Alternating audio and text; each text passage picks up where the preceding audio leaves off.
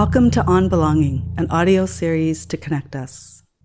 On Belonging explores why so many of us are feeling called to find a deeper sense of belonging, whether with our ancestors or to the land where we live and beyond. These powerful stories and conversations are an invitation into the lives and landscapes of the guests' worlds, offering pathways towards remembering and finding more belonging.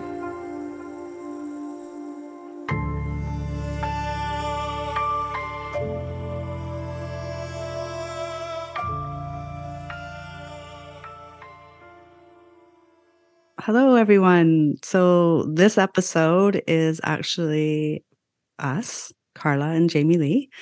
And we decided early on in this process that it was important for us to create a story and through a conversation between the two of us, because not only did we put a lot of thinking and love and care into this project and the topics around it, but we also have had so many conversations and learned so much during the process of the last few years, because this is just this series is just a small iteration of the whole project. And so we just wanted to, we're not going to reflect on the stories that came before, because that doesn't seem right. And we're also artists too, and we're also storytellers. So we're going to take up a little space, put ourselves in the kind of hot seat, and ask each other some of the questions we asked our other guests to explore. I think that's kind of the aim. Yeah. And welcome, everyone. Yeah.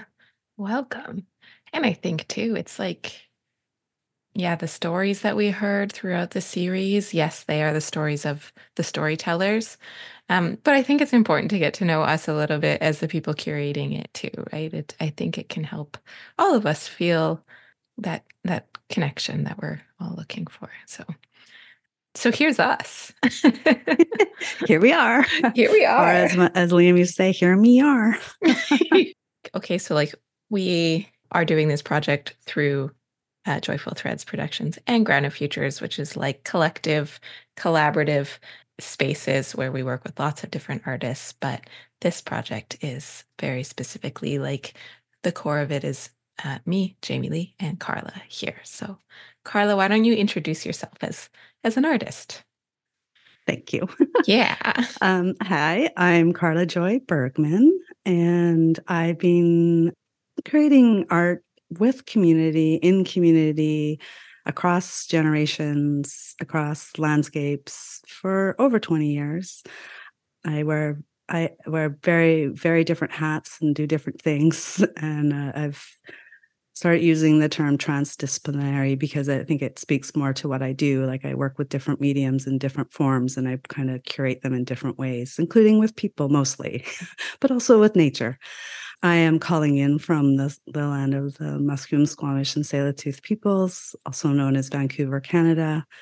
I am a settler from British, Irish, and Welsh ancestry. And I am a mom, which is really important for me to say, because there's a good chance I'll talk about that in this episode and talk about my kids often, because it's very connected to belonging. And I do this making kin thing in a home place with a partner for the last 32 years. And I'm a friend. I'm a radical. I like to stir shit and cause trouble for people in power. And I dabble in poetry a little bit. And I think mostly I spend a lot of time with nature, with the crows, with the birds, with the flowers, with the trees. That's me. Mm-hmm. And how about really you? Good you. Well, here me are. Yeah, I mean, I just want to say that like I struggle with these types of like introductions to myself, and I think many of us do. So bear with me. Yeah, my name is Jamie-Leigh. I am currently sitting on the territories of the Wasanich peoples, which also is like Northern Victoria, also aka Saanich. I don't really understand the like district lines here. I am mixed ancestry. I am a Portuguese, Squamish, I don't know. There's some unknowns, question marks.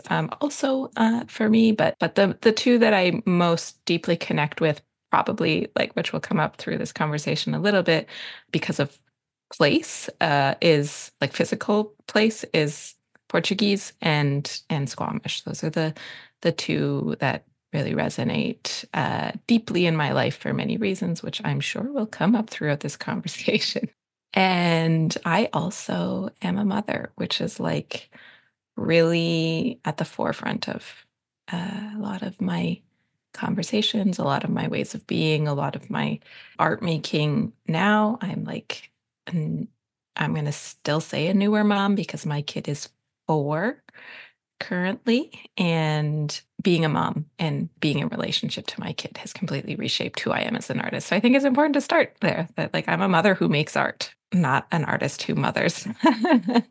And I would also say that I didn't really identify much as an artist for a long time, until relatively recently, even though I was like a photographer and a filmmaker and whatever, all of these things.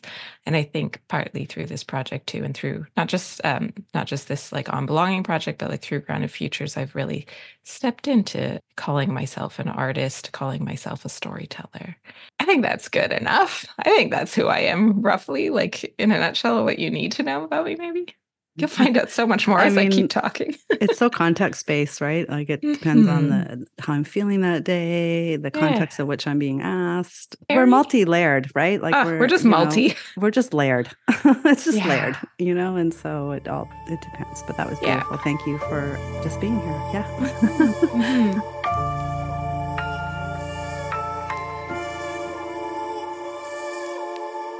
So we have a few questions that we kind of, some of the people, everyone kind of got similar questions, and then some people chose to write a narrative from that. So we were going to ask each of us some of those because this was based on, many years of thinking about what it means to find belonging, whether it's through ancestry, as a settler leaving here and going, for me personally, going to Ireland or Wales or Britain, or does it mean, rooting into where you live now and and everything else that involves. So, and we realized that the topic was so enormous that we just needed to be open about what it was about. Hmm. So with that, I kind of want to hear from you, Jamie-Leigh. Why do you do this kind of work? Like what brings you here?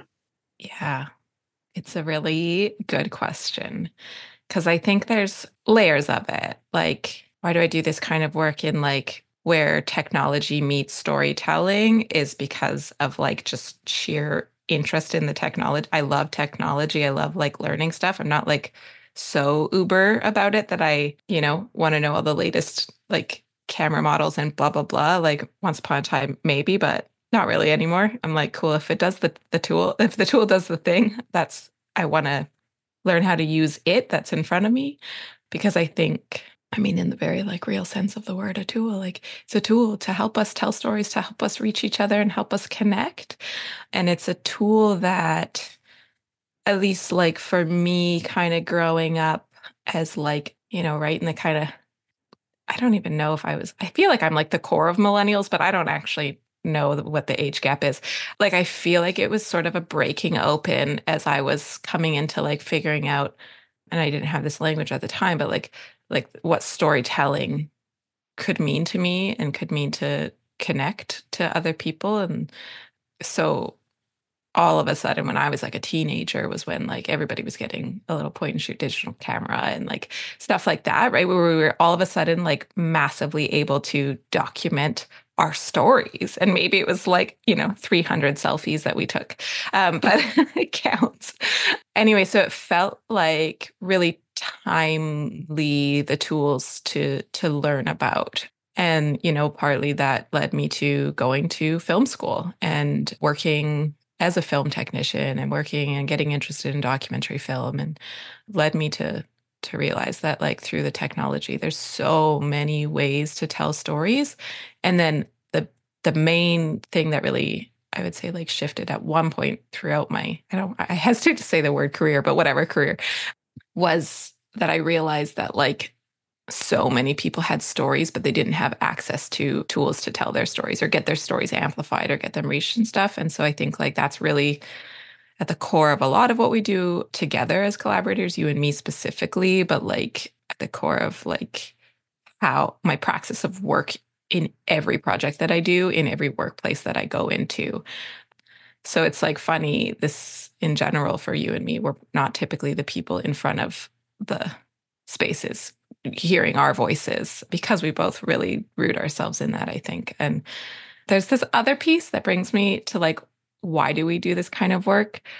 That I just remembered really recently, and I had really forgotten about it when I was like a teenager. And in general, like, I kind of grew up in like a little bit more of a I just felt like not a lot of sense of belonging in the place where I grew up. Like I felt like I couldn't express the ideas in my head in a way that people understood. It's like pretty conservative where I grew up, but like a little bit like, like country redneck vibes. And like there's pieces of that life that like I actually really love and like really connect to a lot of things. But like the core ideas and like foundations of who I am, I struggled to find connection where I was in place. And so stories, reading, and movies for me ended up becoming safe harbors. I used to read like 40 books a summer. I'd be like, get on summer vacation and I read like 40 novels as a teenager. And I try to like outbeat my own record from the year before. I'm like, how many books can I read this year?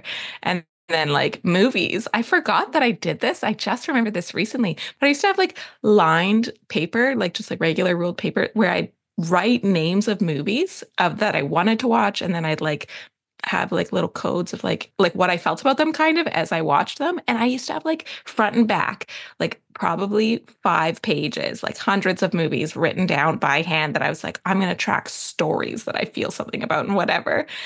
And so when I, finished high school and I was like, oh, I'm going to make movies because like movies were such a thing. And I wanted to be a writer for a while because stories, right? And books and whatever. So I'm just like really trying to root back and connect to that idea that I had when I was like 18 or 19. And I was like, wasn't even in film school yet. I was like doing some traveling and doing some other school randomly here and there. And I was like, I just want to tell stories that reach people. I remember like at 19, maybe like 20-ish, I was like, maybe I'll do like a video podcast. Like that could be cool. So funny that I ended up here in some very roundabout way playing with audio again. But yeah, I just had that idea that like I was so rooted in this at the time too. I was like, if I make a piece of art or a story that goes out and like literally one person who's maybe already in my orbit or not sees it, reads it, hears it, and is like feels more connected in the place that they're at, like across time, across distance, whatever, like then that matters. And so why do I do the work? Why do I do this kind of work? It's for connection. It's for us to break down like that isolation that empire kind of imparts on us, or place-based disassociation with like the people around you can be really intense. And so like hearing a story, seeing a story, reading a story can give you a lifeline in a lot of ways. So it's not that my stories will do that necessarily, which like of course they will. We all affect each other all the time. But it's so that other people also feel emboldened to tell their stories. I think that's all the pieces I could come to say why I do this work. And also like specifically why I do this work. I feel so like the world just was this beautiful synchronicity. And I met you, Carla, who like actually really, lives a lot of these practices that I like didn't know how to embody yet and was like maybe on like the cusp of, but like I felt really empowered by meeting you and by becoming a collaborator and becoming a friend and like seeing how you walk in this world. And so I want to hear from you and why it is you do this kind of work. Well, first of all, thank you so much for weaving together such a beautiful story. It all just resonates and makes sense knowing you and seeing, and reading and experiencing all the different types of storytelling you do, whether it's visual or a fiction or creative nonfiction. or audio work or video, and it's all there, and it definitely reaches and connects. So thank you for being you. And yeah, it was very synchronicity that we met. And I have a long history of wanting to do things that I don't have the skills to do. And so luckily I love to collaborate. And so, I had this big film idea and was really missing a big element on how to do this film. And along came your wonderful storytelling, technical ability, prowess, rooted in story human who wanted to collaborate with me on my film, and which led to this series. So I reflect that back at you, shine back at you too, the way you walk and move. And yeah, I always think back to, I without taking up too much space, but I have kind of a language processing disability, and I always say my brain is like brambles. And so it's not always easy for me to communicate or talk about my ideas and my thinking and my weird, strange knowings. And so it was important that I wrote or created with others to create the thing that I was feeling and thinking. And, I'm a feeler first and the thinker second. And that's the other reason is I can't always put words to what I'm feeling.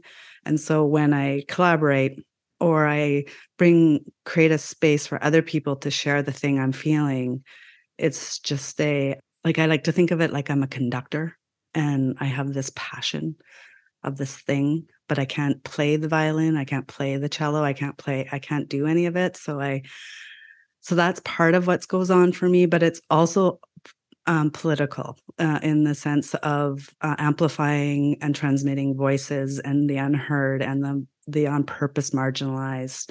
And it started with the youth very, very much early on in my work, and including my own voice, and then moved to, it was very feminist for a while, and just anybody who feels like a misfit on the margins, doesn't feel like they belong in the narrative that's being forced to everywhere, the stories that are being told everywhere. I wanted to create spaces for folks to be heard, to share, to commune together. And yeah, very much similar to you. Like I'm looking for connection, not necessarily for myself, because I'm actually quite hermit-like.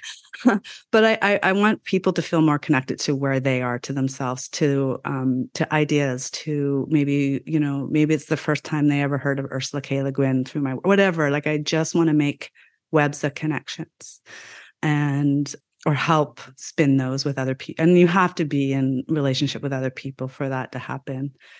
And then I think also, as I've aged, I've really realized that we're drawn to do work where we need support, like where we need to heal, where we need to learn. So I wrote a whole book with my beloved friend Nick about joy because I actually couldn't access joy that often.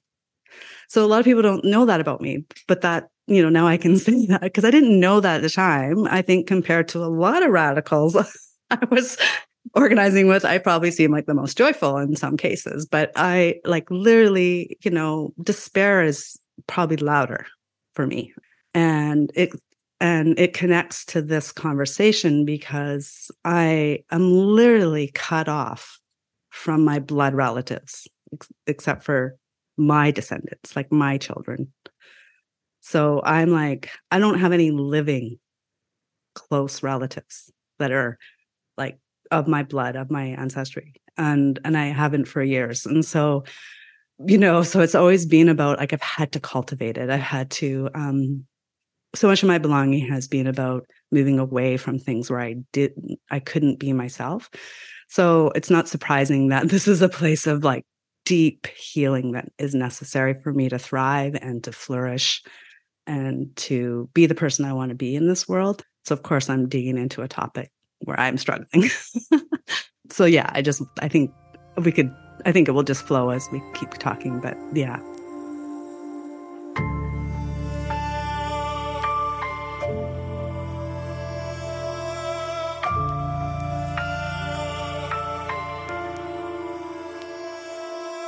Yeah, that's so real, especially like over the last, well, I would say like, I don't know, maybe just like pull back the veil for a second, but like I would say we are recording this after having recorded everybody else's stories, right?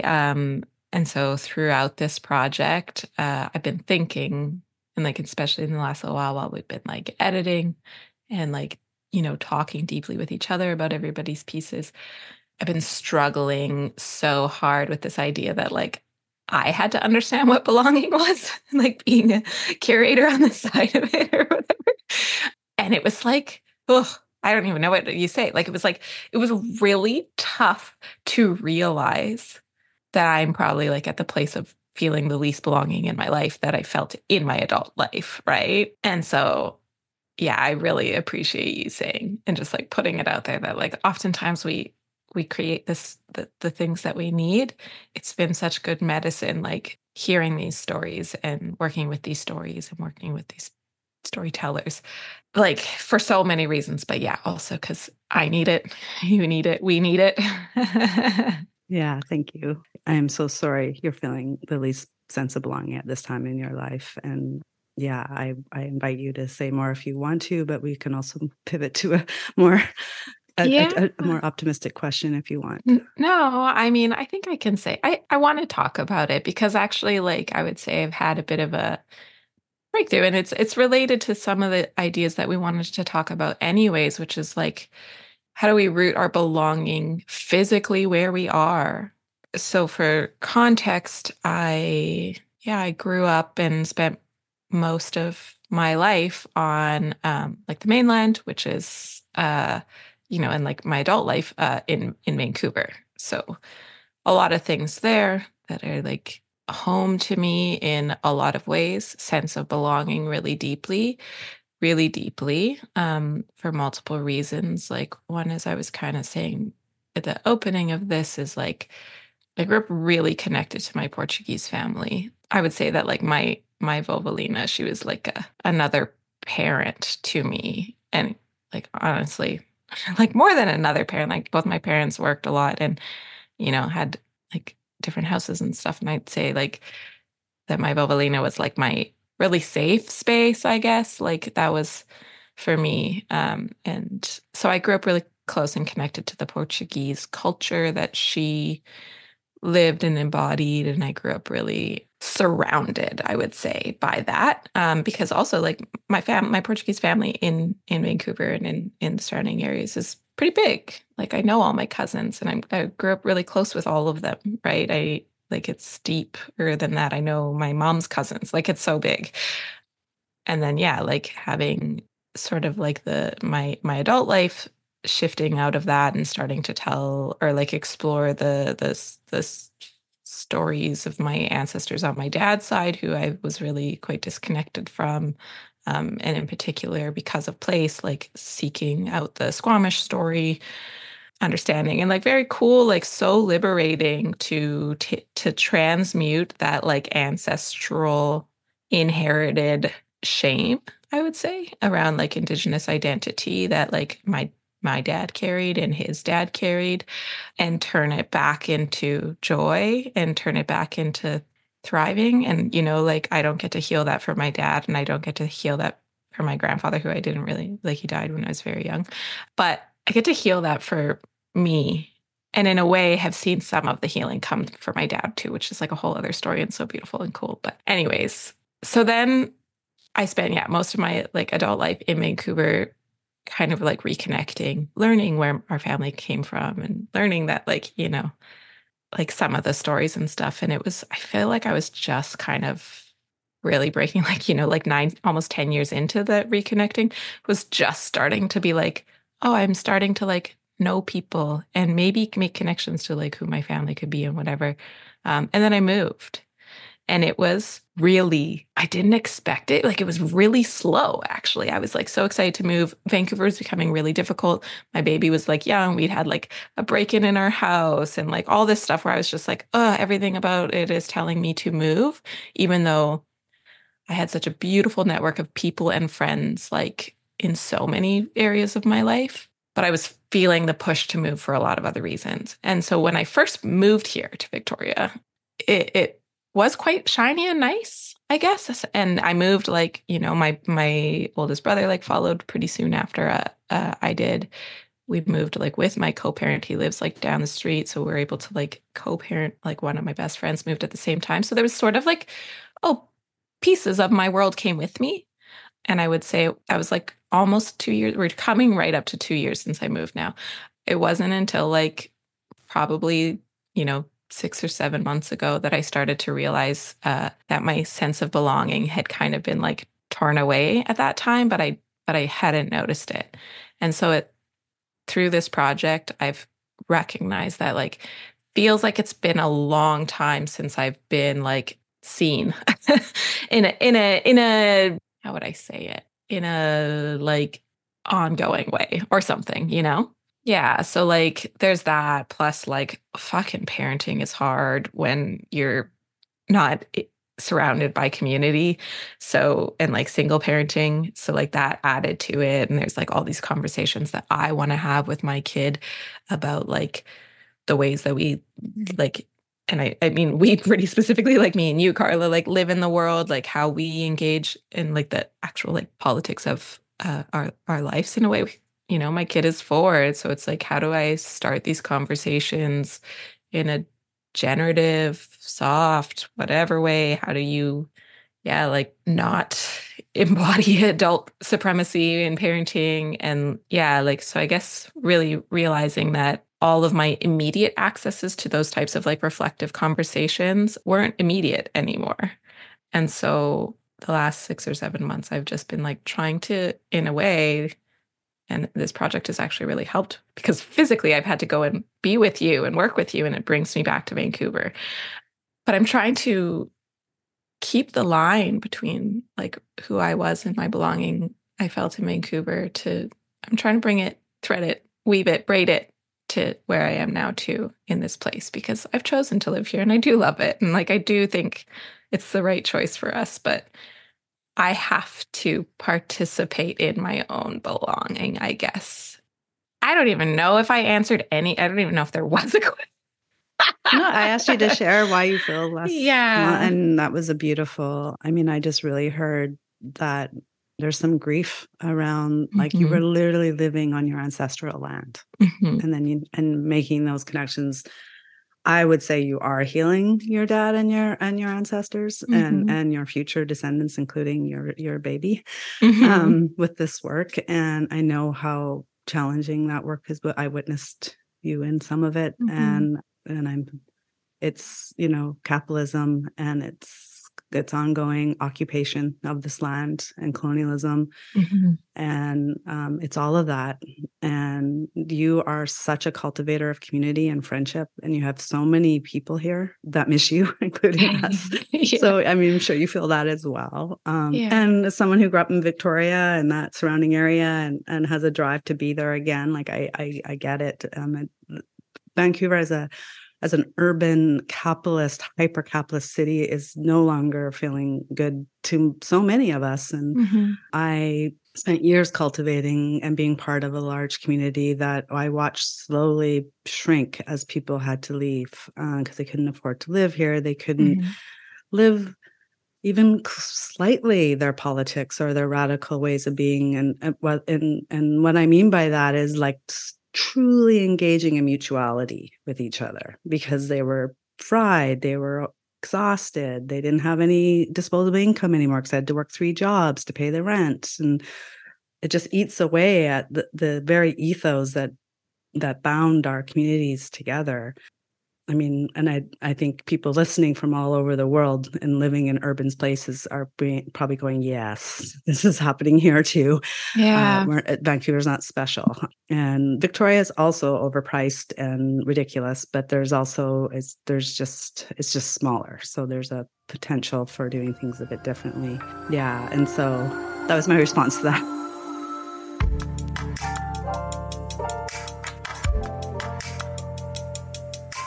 Yeah. No, thank you. I appreciate that. I'm curious to shift and talk about like your sense of belonging and your relationship to belonging in place right now and how that's feeling for you. Yeah. I mean, it's been so, I always think of that Tracy Chapman song, Fast Car, where like I can't actually listen to the to it without crying, because it literally is my life in meeting my partner, Chris. Like I literally, like got in his car and drove fast away. So I finally felt a sense of belonging. I could, for the first time in my life, was with him. And so, I mean, how I'm so, grateful every day for that core sense that's just with me.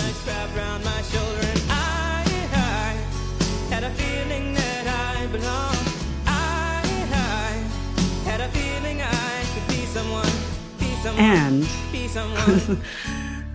I'm just going to put it out there as somebody who's really pays attention to time, all time, cross time, like a nerd about history, a nerd about futurism, nerd about all of the things. I don't ever feel like I belong, and really outside of time. So I also have that running always, where I never feel like I belong in this society, this place, this right now, right here, right now. And so I think that's just like an important context to put into this. But the moon is, it seems so like cliche, but the moon is so important to me. And it's so funny because, we don't get to see it for a big chunk of a month because it's in dark mode, and we also live in a rainy city. But the minute that sliver comes out, I act like a kid on Christmas. Like I'm like, oh my God, look at that. Like it's, luckily I live with a crew of people who are all there with me going, oh my God. And I think, I found my sense of belonging often from looking up. So I'm obsessed with clouds. I'm obsessed with the stars. I'm obsessed with the Big Dipper. I'm, just always looking up. And for 2 solid years, every time I went out for a walk, I would see at least 3 crow feathers. And I was wondering what the message was. And I've had different people tell me that, oh, it's like a quill. The crows are telling you to write that book that you've been meaning to write, or whatever, or be more like a crow, because crows are radical. And then it hit me. I was like, oh, stop looking up. Be here now. Move beyond your rigidity around politics. Move past this harshness that you give yourself of, like, as a white settler, that you're not allowed to belong here.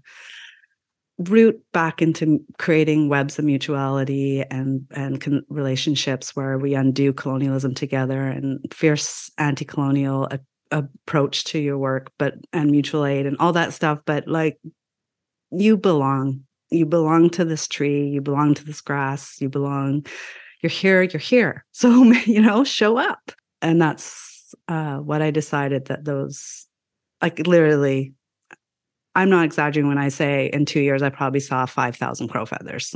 That's my message, is to actually, alongside and within all the nuance of being a white settler on an occupied, stolen land, I belong here in a core way, like in a way that allows me to show up and hear and listen to my Indigenous friends, and like, I'm not becoming a liberal and being like, oh, whatever. Like, I'm trying to figure out that, that piece. And, we're nature. And I know that that's really common right now, but you have to realize that it wasn't for a long time. And like, because capitalism and colonialism, empire does not want that connection. It's really important that we don't have that connection, and that it gets weeded out of us. Humans are nature. We belong in nature. I think, like, to kind of wrap this question up, I think what I've come to understand through this work with you, through our conversations, through the storytellers, is I have a lot of grief and despair around belonging. Working on these stories made me feel less belonging to, brought up a lot of ways, it shone light on all the ways I don't feel belonging. And it also made me really realize that belonging, the whole idea around it, isn't permanent. It's an impermanent state. It's always in flux. It's changing. It ebbs and flows. It's like everything. It's just, it's Taoist. It's like, it's just flows. It comes, it goes. Some days it doesn't, I can't access it. Other days I'm embodied in it. And really what it comes down to is when I feel the most alive, like whatever I'm doing, this conversation, I feel like I belong. Like, at a Palestine rally, I feel like I belong. Cooking food for people, I feel like I belong. Like sharing a story with my kid, like all those little ways, they just it's like blooms, and then it ebbs and flows. And so I'm trying to realize that it, of course, is like everything else. It's constantly changing, and so not to get too caught up in the feelings that come with that, and just let it flow.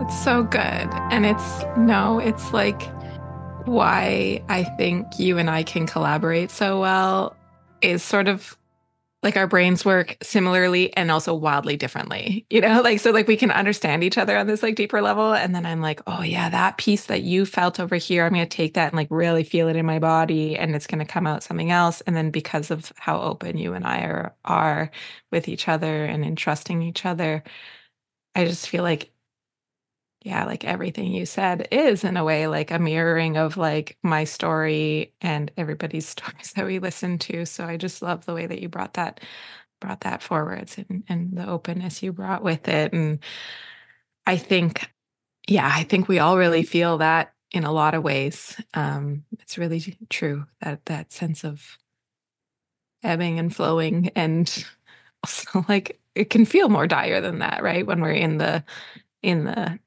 disconnection, it feels, or like the sense of not belonging or whatever. It's so heavy, it's so intense. And so like I love also this metaphor of like, yeah, the looking up and then remembering to ground where you are too, because it's so complicated.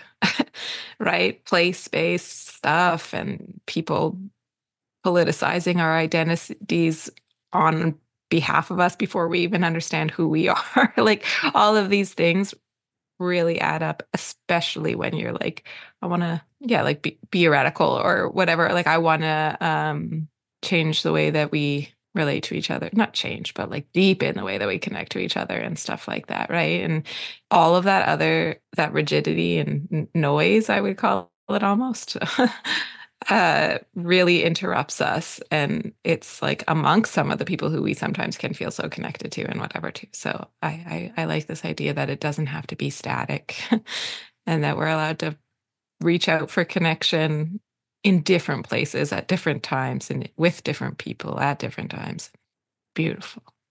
Yeah, I mean, and it's going to always, it's context based, right? Like if I had this conversation like a month ago would be very different, or in a month from now, or a year from now, and just being open, just embodying that idea of impermanence, of like all we have is change, is, as so many amazing writers have been trying to get that message across to us. I think like belonging and feeling connected is what we're really, I think, also talking about is loneliness. And it's not even something just us on the margins are thinking about, like it's mainstream. It's a mainstream idea, felt, lived, like it's an epidemic.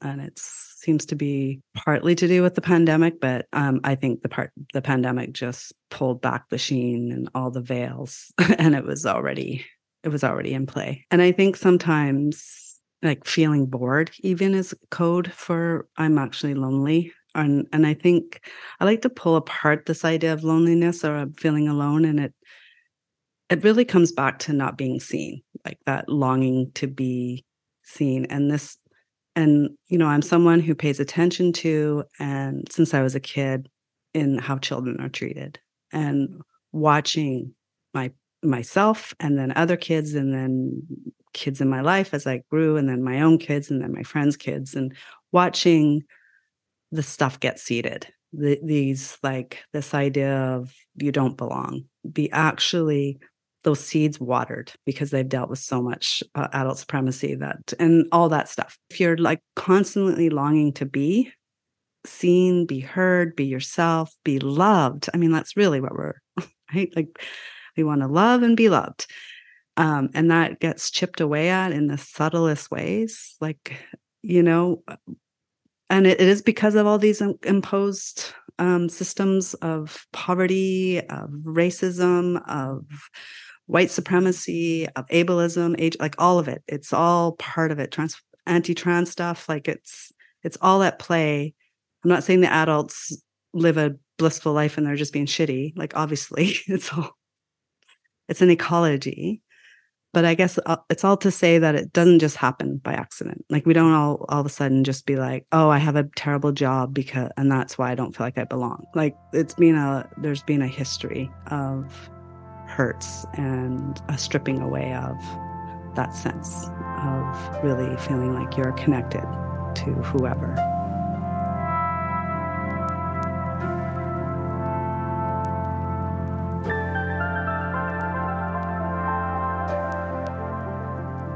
Yeah, I mean, I feel like I have to place us in the time and space that we're at right now a little bit because it's really hard to have these conversations without doing so. But like some of my biggest struggles in parenting right now is understanding how to talk about what's happening in Palestine currently with a 4-year-old who, how do you explain Rook? Really like inquisitive, also like really like verbally, cognitively, like beyond what I was prepared for is maybe like the best way to put it. So like he really reads everything like around him, like not literally reading, but like he really reads my emotional state. He absorbs it, and like so many kids obviously do. But then he has like the cognitive ability already to flip it, ask me questions, and like, dive a little deeper. Like he's just been like that, right? Like his verbal skills came before like a lot of other kids his age and stuff like that. So to say all this, I'm like, here parenting and asking these questions and like he's asking me these questions about Palestine and like what he's feeling.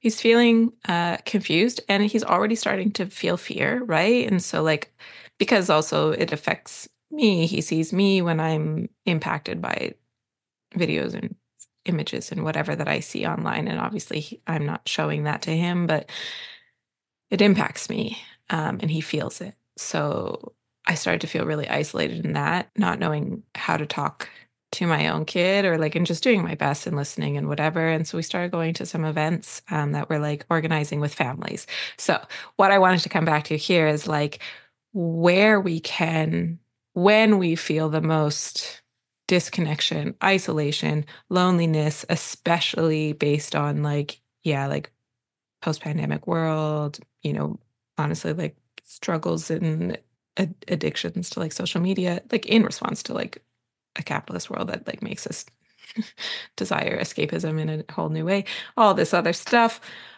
I feel like I'm losing the thread here, but like the connection that I had to go and seek out was other parents who were potentially struggling with the same questions. I didn't need to find people who had the answers.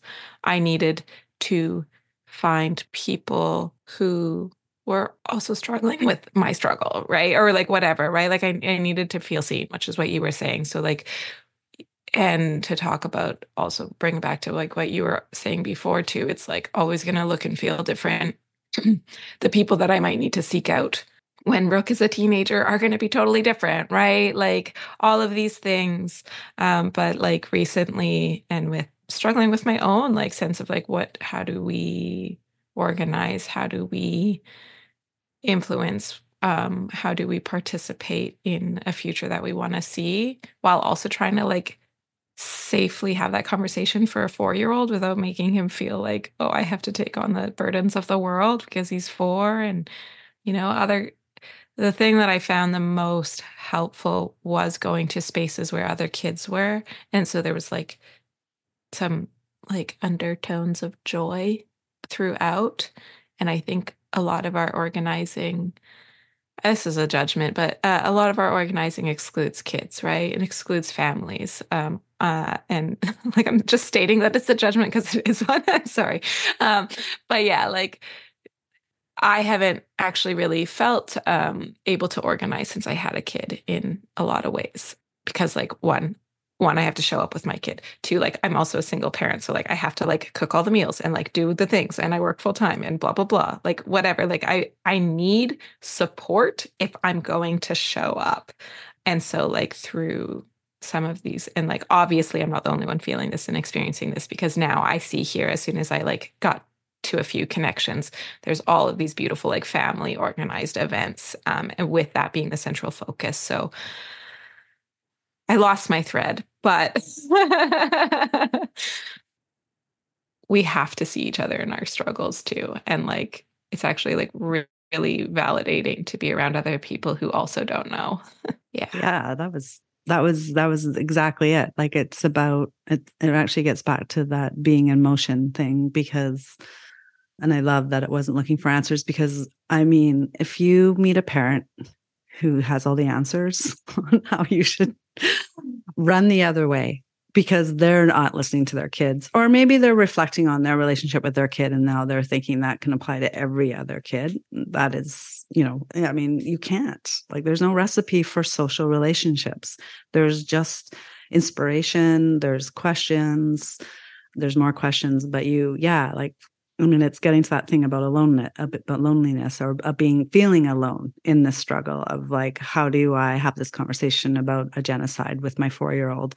Oh, look, there's all these other families who are also thinking about this and coming together. And that's beautiful. Like, that's a beautiful message to get out there. There's always, if you're having a thought about a way that you're feeling disconnected, there's a really good chance there's a whole pile of other people having a similar feeling and a similar experience. And so, yeah, I think it's really valid to remind ourselves, and I need to hear it too, like that it's back to that idea of cultivating. I deeply had to cultivate and make kin because I didn't have, grandparents, and we do have on one side of the family that, but not on the other so much. And so, beyond the blood, like, was exactly what we did as a family, right? As a kin, and creating, especially there were so many allo parents for Liam, especially because I was so embedded in community with Zach, and we did so many things together, and he was 10 years older.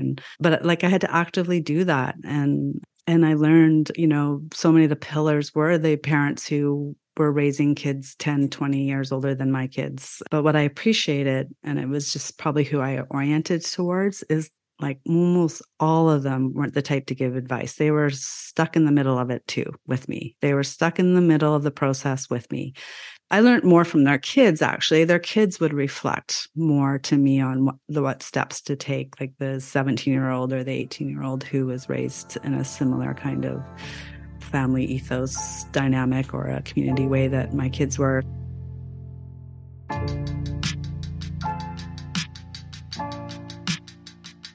So, yeah, I think I've been thinking a lot about, and the stories really, some of them really highlighted this, but this idea of manufacturing belonging. We have to, for good and for bad, like, or for good and for hard, or for wrong and for whatever, like whether it's ideologically coming together, which can feel a little bit icky. But sometimes, empire wants to silo us into our individual homes, into our nuclear families, into individualism. And really, to undo that, you have to cultivate belonging. You really do. And so it's not really about an artificial sense, but it really is about cultivating. People used to call it building community, but Liam always likes to remind me that empire builds. We cultivate, we plant seeds, we nurture, we use hospitality, we show up. Like, there's just so many other better metaphors than building, and because part of that work is about unmaking too, because you can't just, because we're going to show up in hierarchical ways and shitty ways if we don't actually work to undo stuff too. Belonging is it's so active, right? Like, it's so, or like finding connection requires a form of breaking out of what we're told, which is individualism is like where you begin. And I don't even know. I don't even know, because I don't subscribe to that. So I'm just like, I don't even know what the rhetoric is, because I've pushed it away for so long. But yeah, I mean, I think the other thing is that like within that like individualism and whatever, those of us who are maybe, I would say, well, we take on personal responsibility when things go wrong in the world. And that is also where we get caught and stuck. That is where we fall into despair. That is where we like, yes, like be accountable for your actions. And yes, like hold grief, but also like you don't have to hold grief alone. Grief can be collective. You don't have to hold accountability alone. Like accountability can be collective. And then like within that, like you also get to celebrate together when there is joy. I had a conversation the other last week, like you and I had a tea and then I went and had a walk with another friend. So it was like right on the kind of tail ends of us talking about this project and stuff. And so, she was struggling with that feeling of like worthiness, I would say, in a sense. And because, yeah, like post-pandemic world, she's definitely feeling really isolated. And so many things she was saying, I was like, that's what I'm feeling. And I was like, holy shit. Like one of my best friends. And I was like, we have not even talked about this yet because we're so coded to internalize those feelings as well of like, and a lot of it's like wrapped up in our like imposter syndrome. So we don't want to talk about it. And like, oh, what can I as this individual do? But like we have to, yeah, like you say, like fully just reject that thing. Like I only am within like the collective, like I am only going to make that impact if I am making these connections and making and like caring and living with mutual aid and mutuality and whatever. Like I know that's not like the best way to phrase all of that. And like people could pull apart what I just said, and that's fine. You can do that. But because like collective accountability, right? Like help me learn or whatever. Like it's I walked away feeling so much lighter from that conversation than I had in months because I was able to say to her, like, you might not be able to change the course of like the whole world and like your one decision to like, go to this place or buy this thing or whatever. Like, yeah, it's not gonna, like talking more directly about like, oh yeah, like you boycotting this or you whatever, right? Like how we choose to live our lives. Like you can't be alone in that. Like the power within those actions actually comes when we're together, right? Um, if you want to go to this, like we're going to live in these, like there's smaller worlds within our world, right? Like in my world, that person, that friend, has had incredible impact. I was like, you have changed my life in so many ways by like having conversations with me. For like a bit of context, she was one of my roommates at the time when I got pregnant, and it was not planned, and it was like really jarring and kind of scary to have that. And I just had two people in my life who I lived with who were like, whatever comes next, you're welcome here, and we will like I felt so loved. It changed my fear about pregnancy into like what's possible, right? And like what an incredible impact to have on not just like my life, but on Rook's life to change that whole way of feeling because I had support. So I was able to tell her that and say that. And I was like, look, these small little moments, like they matter too. And like within the bigger context of everything in the world, we need to root into those smaller moments of connection so that we can have like more organizing power or whatever.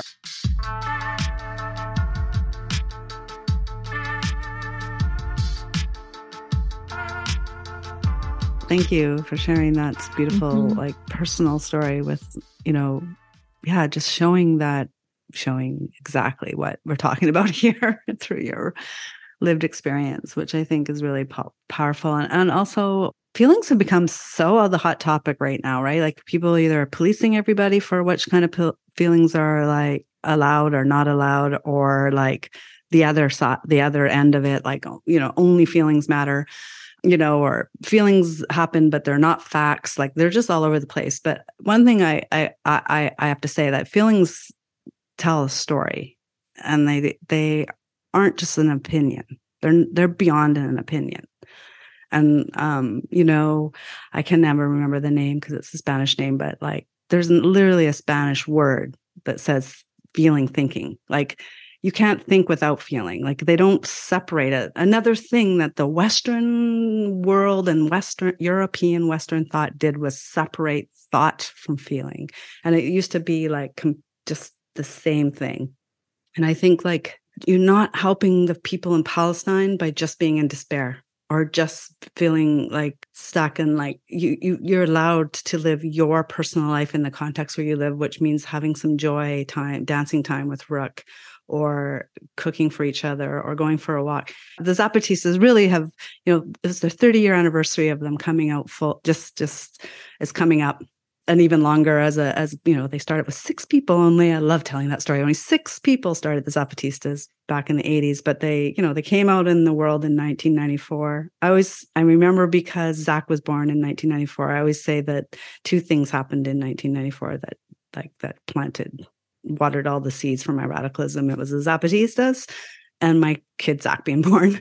And so, and that's their lesson, is that there's joy. There's always joy within coming together. And it, like, we actually do more when we allow for those moments of joy. I want, fuck it, colonization and settler occupation and genocide. Like, it's got to end. Like, and I'm out there, I'm fighting for it. And like, that's who we are too. We are all of that.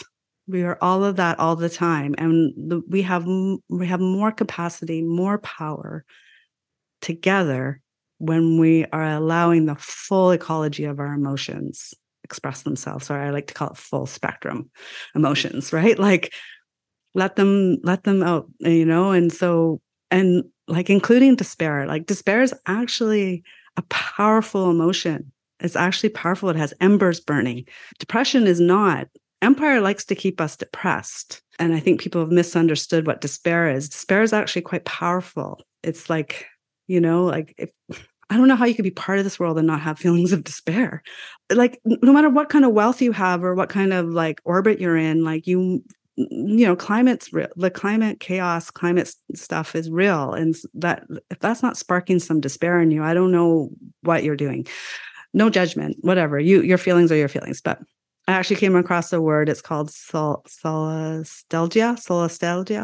which means it describes a form of emotional or existential distress caused by environmental change. And it's really about being in your home and looking out at the world. And no matter what's happening in your home, like it's happening. There's an existential distress that's happening. That it's something we're all sharing right now. Some of us have paid attention longer to it. So it's not just brand new, but all of this to say that belonging, that feeling of belonging, that feeling of feeling connected, a part of something is part of this conversation, a part of that too, of showing up and caring for each other is like small acts of taking your friend, going on that walk and hearing and reflecting back to them how they've impacted your life. It's all of it is watering the seeds for us to be stronger, more to flourish, to thrive, to be able to undo the fuckery that's fascism and white supremacy and empire and all the isms that destroy and want to undo our lives. And that, there's always cracks. There's always beauty. There's always joy. There's always light coming through. And who better than a 4-year-old to lead the way for showing us where the light is, I love that so much. And I think it kind of like really brings us back to at the very core of this project. Why are we doing this now? And I mean, I feel like you kind of just said it, right? Yeah, because Earth isn't dying as such, right? Like we might not be able to live here, humans, if we don't do something about it. But mycelium's got it. It's all good. They'll figure it out, and those beings and all its collaborators, so we can decide how we can really, really cultivate and work on our connection to our radcestors, which is, of course, mycelium and all the rest, the trees and the pollinators. And that's probably our best mode, and moss. I was going to say moss. let's I love let's moss. be more like moss and Ugh, brambles and lichen, where we can just, decompose empire.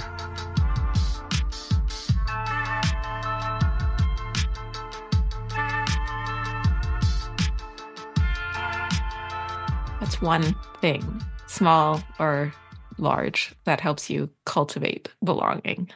You know, it's hard for me to do one thing because I have chronic illness, so I can sometimes be stuck in bed forever. Because like right away, I was like, oh, going for walks, connecting with sounds and scents. Like I'm very sensitive to scents, and so like roses, smelling the cedar, smelling the moss. But I can always access. That's why clouds are really important because I can see the clouds from my bed, and that's where that started when I was really ill for really long time periods of time. So yeah, I would say all of that, and then of course, relationship like the we weren't the first to write about it. Many people before us, but freedom comes from a word that means dear beloved, and so freedom is not individualism, bootstrappy. I can do whatever I want. It's literally about another. It's about a connection with another person. So, we framed that in Joyful Militancy as friendship is a root of freedom.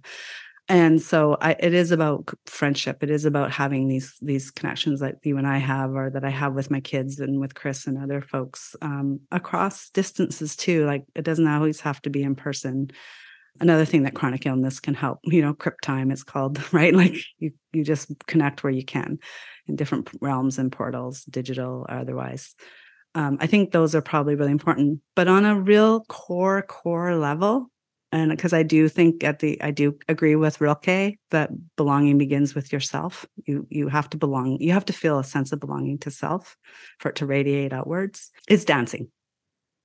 And even if it's just moving my shoulders, but it's through dance where I really come back to that core sense of Carla. And I have it can be to any music, my kids' music, Chris playing the guitar, but Burial, the artist, is really the person who will really, I can never not dance to Burial. So that's why I like to give him a shout out. Thanks, Burial.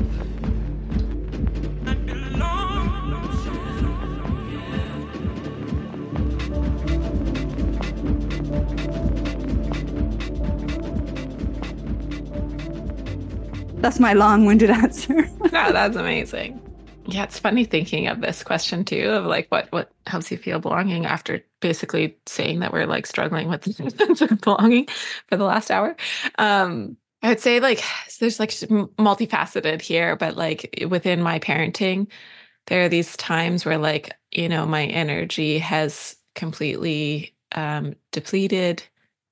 And I notice that's like when I'm most irritable. And I have my most like, no, I don't want to have a Pokemon battle. Like my like, yeah, whatever it might be. And it's not usually about like being actually tired, although also like sleep is hard and whatever. Um, Typically it's about like my brain has been like overstimulated all fucking day. And like I need a bit of quiet or something like that.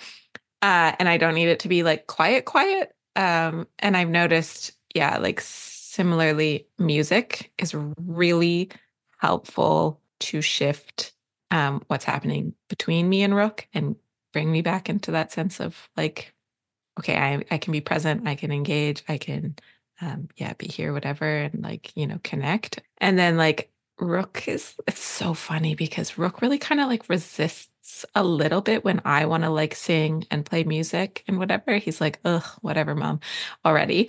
But since my brother has moved in and become roommates with us, and my brother like jams and like because he has a bit more freedom within it, like I have to like look at music and read the music and whatever. I can't just be like, oh, I'm gonna do a little ditty and come up with stuff off the top of my head. But my brother does that, so he like can engage with Rook in a new way about it. And it's made me realize that, yeah, like those kind of like jams as a family are one of the places that I feel such a deep sense of belonging. Like, oh my God, yes, my relationships with my family is like complicated. And if we're all hanging out, it can be way too much sometimes. And it can, be like all of your like teenage triggers come back and you become like, like all of a sudden any work I've done to host, cultivate like productive conversations like goes out the window. But the second that we all like sing and play music together, like it all goes away and we're just there and we are loud and we are like quite goofy and it just feels like real, so much love and joy and like endorphins, whatever the words are that like is like, scientifically firing in my brain to bring that sense of like belonging. So I'm really, really like, yeah, again, like twofold here where it's like these things that actually like make me feel good when I do it on my own. Rook like hates it, right? Which is like, oh, I gotta like figure that out. Like I love singing. I love yelling, singing, and playing music, but Rook doesn't like it when I do that. But that fact that my brother was able to like start to bring it back in and engage Rook in a new way has like made it easier for us to do that more. They got spots on them. They got some really big necks. What do you think they do when they try to tie a tie? They tie them with their necks. They tie them with their necks. Yes, they do. What do they eat? Leaves. Leaves. What do you think? And, when my dad visits, we do it, or when we go over there to my dad's house and my other brother's around and we play the piano and the guitars and the drum, like there's like little drums around and where we sit around the fire in the backyard. Like it's such a healing thing. And by having my oldest brother come and be my roommate, it's come back into my life, which I didn't know I needed. So yeah, also long-winded way. And there's of course a million little things and a million big things that also helped me feel belonging. But that one was a cool one that I didn't know had like, also because it made me a little bit sad that Rook didn't want me to, right? So it's nice that it's coming back and is accessible again to me without pissing off my kid. I love that. I can really relate. It's probably because you were distracted with learning. Oh, 100%. Yeah. Oh, that's beautiful. That's going to resonate for a lot of people. Yeah. Oh my gosh. Thank you. Oh yeah. And the ducks. I spend a lot of time walking over to see these ducks that live at a pond near me, and Rook and I often feed them, and I often bring friends and guests to see them because it's a really fun. It's just quite an experience to feed these ducks, and they're just like they have the their little duck cackling laughs that you can hear from a distance, and they just like kind of I think maybe know us, or maybe they just know our dog, but they come over as soon as we're walking up, and it's pretty sweet to feel known by the ducks.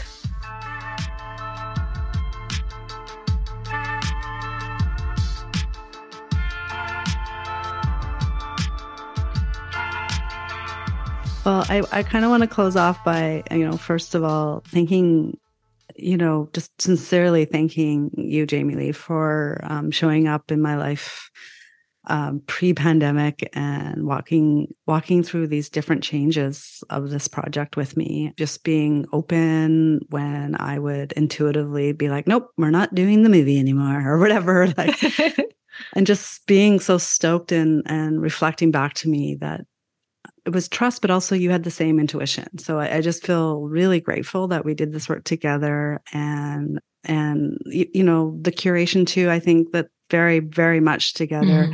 It was just it's been so collaborative and so beautiful, and I'm so grateful for everyone who did do a story or a conversation with us. Thank you, every single one of you, for this project. Also, really want to thank the whole Grounded Futures crew, and in particular, Melissa, for being our part of our trifecta of Dream Team, who helped us along the way as well. And really, behind the scenes ways. And we see you and we love you and we appreciate you. And Uli and just everybody. And of course, Zach and Awareness Chavo for the music that supported each episode. And then, of course, our tech wizard, Chris, who worked with each one, to make it accessible and sound good.